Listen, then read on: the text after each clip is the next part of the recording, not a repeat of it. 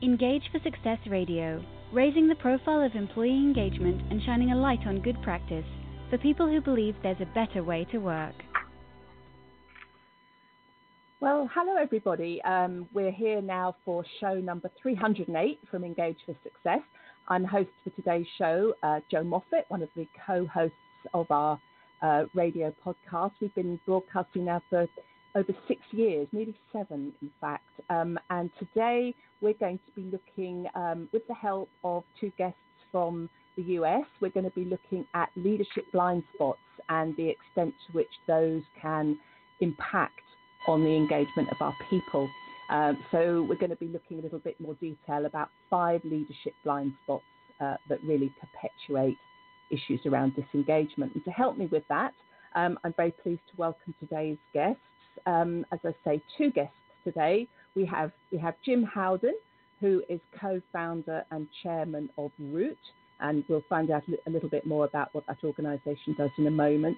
And he's joined by Rich Berens, who is CEO, and then I love this job title, Chief Client Fanatic at Root. And they're joining me today to explore this topic in a little bit more detail. So welcome to the show, guys. It's a pleasure to be here. Thank you. Thanks for having us. It's a pleasure. So for the next half an hour, we're going to talk a little bit more particularly about these leadership blind spots that you talk about. But before we do that, perhaps I could start with you, Jim. Could you just tell our listeners a little bit about yourself and your professional background? Because I think you were the founder or co-founder of Root and continued to fulfill a role as chairman. So just tell us a little bit about you and your background, if you would. Sure. Thank you, Joe. I started out actually as a football coach, and then I was in education in the States for about 8 years, and got involved with Root around 1987 when we started. And just a little background on Root, because it is about me, since I've been doing it so long, is that we sort of started in the trend business and tried to help organizations look out the front windshield to see the forces of change so they could ride those waves of change rather than get swamped by them. Mm-hmm. And we would often go off with executives and be the provocateurs of that conversation. And it was very successful, but usually when they brought the solutions back to an organization, they were dead on arrival. So we really changed, and it was a core of what I actually also believed in, and that is the success was determined by the learning speed of the brightest few, not of the smartest, it was determined by the learning speed of the slowest many, not the brightest few. And so our goal was, at Root, to try to, how do we take and create common languages on the most strategic and complex things in an organization so people could get off the bench and into their workaday life in a whole different way. And so that's also a lot about me. How do we democratize strategy and content in organizations so people are really the participants and the players in bringing it to life and living into those aspirations. Right, lovely. I love that quote. I just, if you can hear me clicking on my keyboard, I apologise, but I had to write that one down. Success determined by the slowest many, not the brightest few. That's that's very, very telling, I think, Jim. So thank you for that. And Rich Berens, our Chief Client Fanatic. I'm going to keep saying that through this show because I love it. Tell us a little bit about you. Yeah, would love to. So doesn't quite as deep, but I've been at Root for over 20 years. But before that, I first tried making a living playing professional tennis, and that didn't work out so well. And then I became a banker, and really was kind of a disillusioned banker, to be honest. And there's lots of things I liked about it, and there's lots of things I didn't like about it. And for me, it was lacking a little bit of a soul, and I couldn't fully connect with the business. And in many ways, that gave me great motivation to find out how to be in a place where I could do that. And even more luckily, now I'm at Root. I'm in a place where I can help other organizations help do that. So that's a bit about me. Righto, lovely. Okay, thank you. So I understand that Root as an organisation really is all about trying to help people inside organisations be their best selves and bring their best selves to work. And I know that you have produced a book, or you've co-authored a book called 5 Leadership Blind Spots that perpetuate disengagement and indifference. And I want to talk about those in a little bit more detail. But I wonder if I could first of all ask you just to sort of set the scene a little bit in terms of the workplace, the industrial landscape where we are now. That kind of context against which we need to be thinking about how do we get the very best out of ourselves, and then how do we then get the very best out of our people? Yeah, absolutely, Joe. In many ways, we as human beings, we're sort of funny in a way that we have an ability to view things as normal or even good or practical, where with the benefit of hindsight, we kind of shake our heads that we ever thought that was sort of a good practice or a good way of doing things, right? And if you just kind of go to forget business for a second, but if you just kind of go back to us as consumers, it was only 110 years ago or so that you could buy cocaine cough drops for your kids in pharmacies, certainly in the U.S. anyhow, or 50 or 60 years ago, you had dentists and doctors recommending the benefits and were standing behind cigarette brands, right? Or only 30 years ago, we were talking about how to have carbonated soft drinks and to use those with your toddlers because it would get them to drink their milk more when you mixed it together, right? All these things where only even a few decades later we look at them and we kind of go, you've got to be kidding, right? We thought those were conventional and good practices or normal ways of doing things.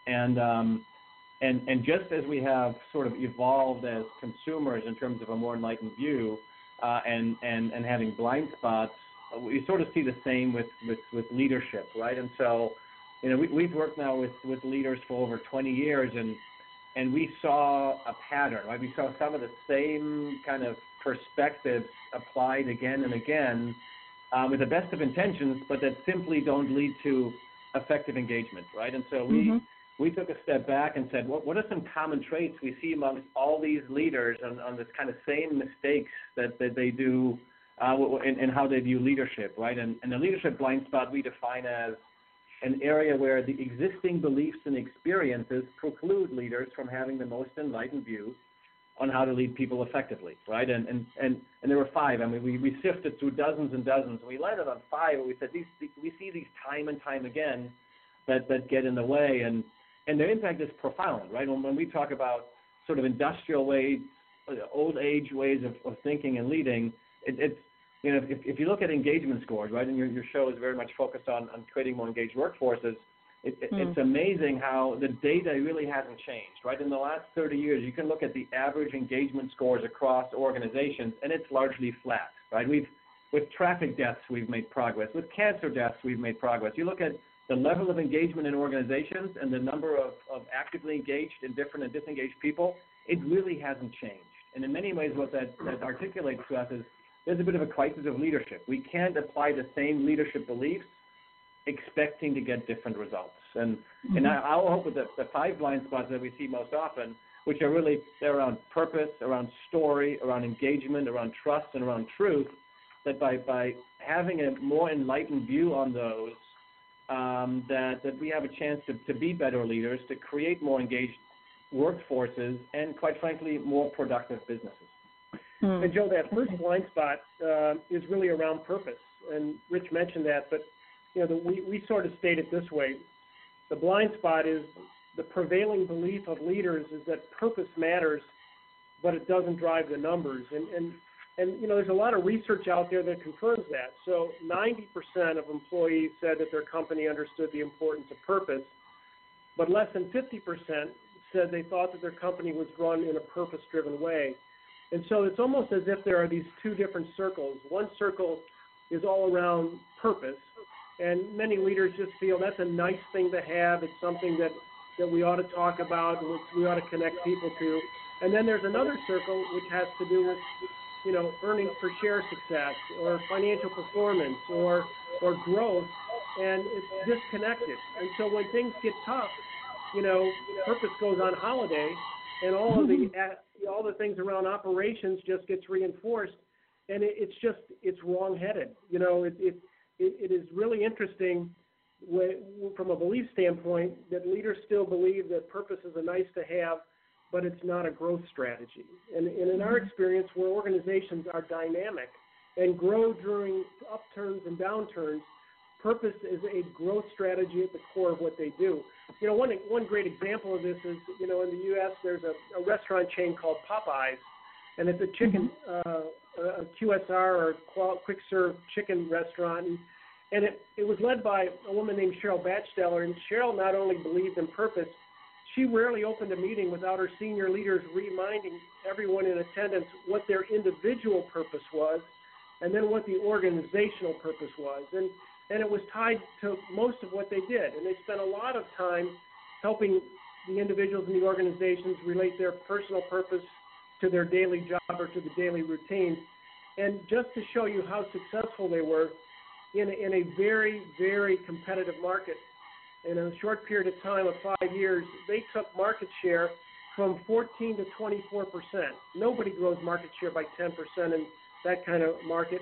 They went from a market cap of $300 million to over $2 billion, and they had double-digit growth every year when individuals that were in the same space just struggled to get low single-digit growth. And so what they did is just began to put that whole notion that purpose is only for the sunny days, and purpose is just for the feel-good, and purpose is just for those that we want to talk about to round out sort of some of our beliefs discussions.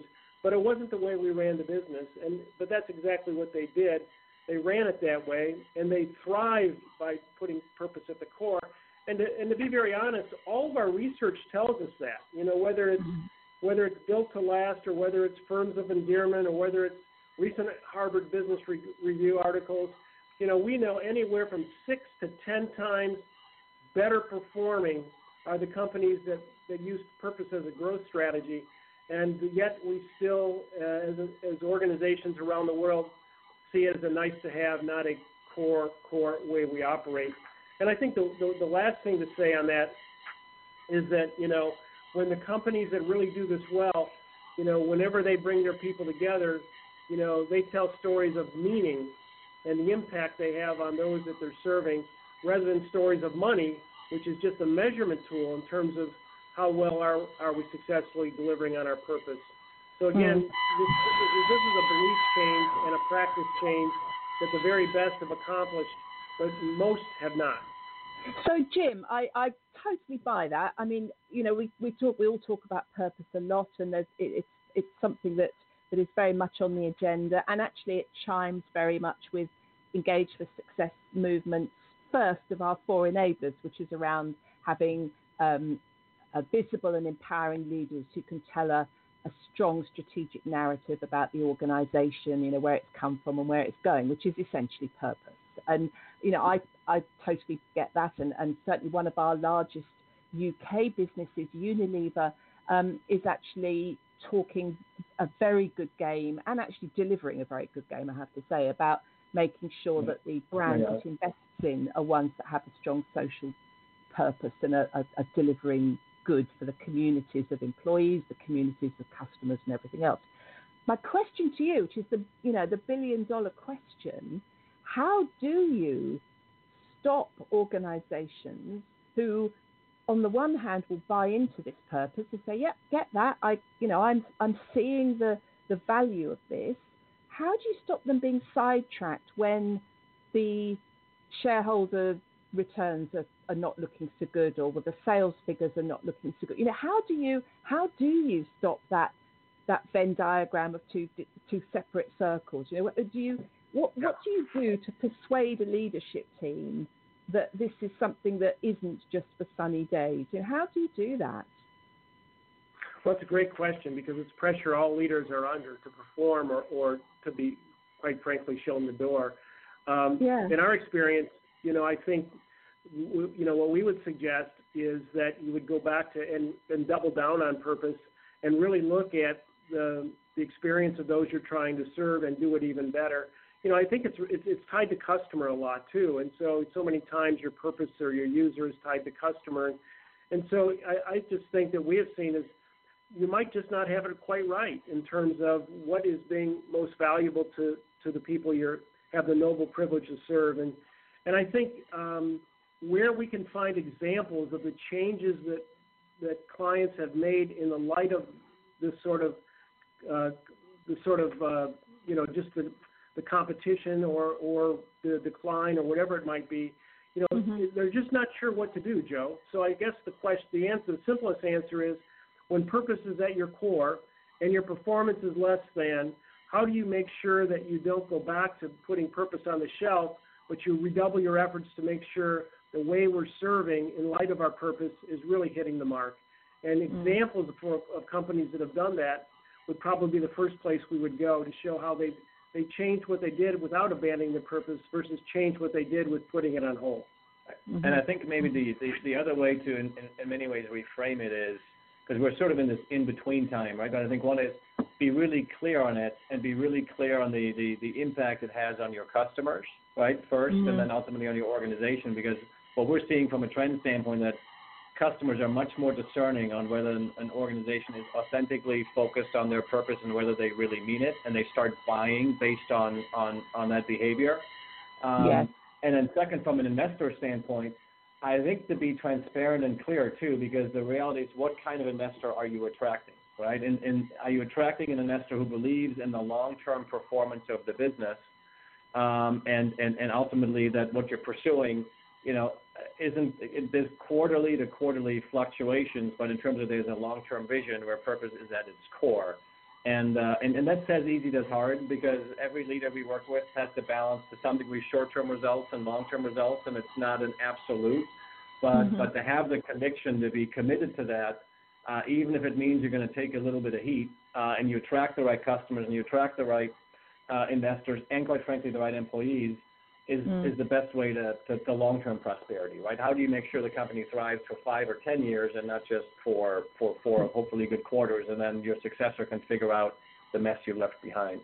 Yeah. It's interesting you talking about customer. I think certainly from my experience, leadership teams will very often be much more inclined to sit up and take notice about issues of people and issues of engagement and employee engagement if you can actually demonstrate the link between customer experience, customer loyalty, customer satisfaction, and what you're doing internally. So, tying that purpose to the customer is obviously very key. Okay, all right. So, goodness, I can't believe how quickly time flies. Let's move on to another one of our blind spots then. Who wants to pick that one up? Sure. Certainly. Let's go to story, right? Maybe we can get to 2 or 3 of them, and then obviously if folks want to follow up or read more about them, they certainly can. But another blind spot we found with leaders is that they often believe that they have a compelling story to tell that their people care about, where in reality they really don't, right? And they haven't made the connection, and we've run into this dozens and dozens of times. Not too long ago, I was working with a global financial services organization, about 15,000 people. They were working on strategy for several months, but then we had 2 days together, and then we had 2 hours at the end, and we broke them into 3 groups, and we said, hey, listen, you're going to have 45 minutes to craft a story. You're going to be able to present it for 3 to 5 minutes. Assume you got all 15,000 people, and you'll present back to the chairman and CEO. And when they did, we're halfway through the second story, he leaned over to me and he said, holy cow, these stories are absolutely terrible, right? I would not get out of the bed in the morning to be a part of this organization. Now this is 14 or 15 of the brightest of the 15,000 with all the possible degrees you could imagine from the best schools, right? And the reality is that we often have huge gaps between the story that we think we tell and the story that we actually tell. And we use big buzzwords that we've got taught in MBA programs or whatever schools we went to, but we don't emotionally connect with our people, right? And that is a big breakdown to really get them engaged at scale. And there's a couple of things. One is the quality of our story itself. The second is we find that leaders often have a lack of shared meaning around their story, right? So we ask them, you talked about customer experience or whatever else, and they'll say that, we're fully aligned on this. And then we start getting into detail on what the story and the strategy actually means and the manifestation of it, and we find that they're all over the place, right? The example we often use, we'll will be in a room and will say, what does the word bear mean? And then somebody will say grizzly bear or brown bear, and somebody will say bear aspirin or whatever else. And it's just one illustration of the difference between common words and shared meaning. And a great story is crisp, but you also have shared meaning at the leader level and ultimately within the larger organization. And we find that the lack of compelling and aligned story that leaders share and that the organization embraces so people can connect their job, their role to the larger purpose and the strategy of the organization is something that gets underinvested, underestimated, and done very poorly. And it leads to disengagement, it leads to communication breakdowns, it leads to silos and all those things we often see in companies. It's a big deal. Sorry to interrupt. I love the point you're making about emotional engagement. I mean, I think so it totally plays to everything that I try and do and believe in. And so unfortunately, so often people will tell a rational story rammed with jargon and acronyms and business speak, and as you say, buzzwords, and they forget that we are all human beings and we engage with things emotionally, and it's that emotional engagement which drives our behaviour and encourages us to get out of bed in the morning and want to actually get out of bed in the morning, isn't it, really? So, yeah, I couldn't agree with you more. I mean, it's interesting. Purpose and story, I'm interested that you sort of separate them as two different things. Do you see them as mutually feeding into each other, though? Absolutely, and I think in many ways all these 5 blind spots are sort of an interconnected piece in many ways. But one way to think of purpose, it's one of the key headlines to your story, right? People often have a purpose and they have a vision or something along those lines, and while these things are not must, most organizations have them, and in many ways those need to be compelling headlines of your story, but they can't be your whole story, right? And I can't tell you how many companies we've worked with where they might have a purpose statement and a vision statement, and after that it becomes a bunch of jargon again and a bunch of strategic bullet points that people can't connect with, right? So when we talk about narrative and story that you're going to tell, view the purpose as a headline of your story, but it's just that, right? A good story might be a narrative that's 2 or 3 pages, and now you just have the headline. Now you have to bring that purpose to life. And what does that really mean as we think about our strategy and the story of our business? And this is where we really see organizations struggle, and specifically leaders struggle to do a good job of doing that in a way that they, to your point, emotionally connect with the employee. Because in the end, if you can't get to the heart, you won't get to the mind, right? The mind won't follow if you can't get to the heart. And leaders forget to do that way too often. I'm going to write that one down as well. If you can't get to the heart, you won't get to the mind. I mean, that is absolutely right. Going back to your chicken story at the beginning about the fact that they worked on the organisational purpose, but they then were able to explain it as a team purpose, and then aligned that with someone's personal purpose. I think you need to be able to do that with the story too, don't you? You need your leadership to be able to tell a compelling story, but you need the line managers and team leaders to be able to make that story compelling in their area, and individuals need to be able to tell that compelling story from their own point of view too. So again, it's absolutely crucial, isn't it, at every stage of the game? Absolutely, it's essential. It's one of those things that often gets, we see organizations spending millions of dollars or months and months developing a strategy, and then it gets strapped in a 147-page PowerPoint deck that about 12 people can truly decipher, right? But in the end, it's the story of what's in there and how you reach the dozens, hundreds, thousands, or tens of thousands of people that you have that ultimately makes the difference between whether that stuff goes anywhere or not. And the energy that goes into that part of the process tends to be so disproportionately small relative to the creation part that it's one of those leadership beliefs and blind spots that just doesn't make a whole lot of sense, where I think with the benefit of hindsight, we'll look back 20 years and go, I can't believe we thought that was a normal practice, right? 6 months of strategy development, and then we put a webcast out there and we wonder why nothing changes, right? It just doesn't work. And we don't do it in our personal lives, Joe. So when you think of it, there's more drama and excitement in our businesses and our organizations than there is in some of the reality TV shows or some of the best movies. We just dumb it down. I mean, who would ever think about taking their son or daughter or grandson or daughter to bed and saying, let me show you my PowerPoint? You know, they don't say that. They say, let me read you a story. And the story is an adventure. And I think all of our organizations have amazing adventures that somehow we suffocate or we don't liberate. And the ability to do that changes the way that people show up. It changes the way that they interact, and it changes the way that they commit. And so that's part of what we need to challenge and change in the way we lead our organizations. And do you think that one of the blind spots is that whereas leadership teams will recognize that in order to tell this story or to articulate their purpose to their external audiences through their advertising campaigns and marketing, they know they need professional help because you would never get a CEO writing their own ad campaign.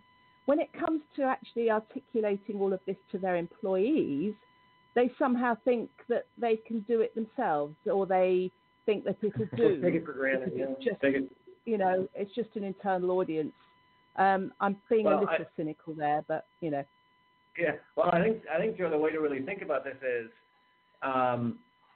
as leaders, we have to view our employees as the customers of the strategy, right? And so just like you have a new product, you would say, you do focus groups, you'd figure out, okay, well, how will they adopt it? How will they buy it? How do I get to the need that they're ultimately trying to solve for themselves? But our employees, often we just kind of sort of shove it down their throat and have the expectation, well, I'm paying them, therefore they must now do. And you have the right to do that. It's just not very effective. If we view them as the customer of the strategy, that where are they at? How do I connect with them on it? How do I make this meaningful, and how can they activate?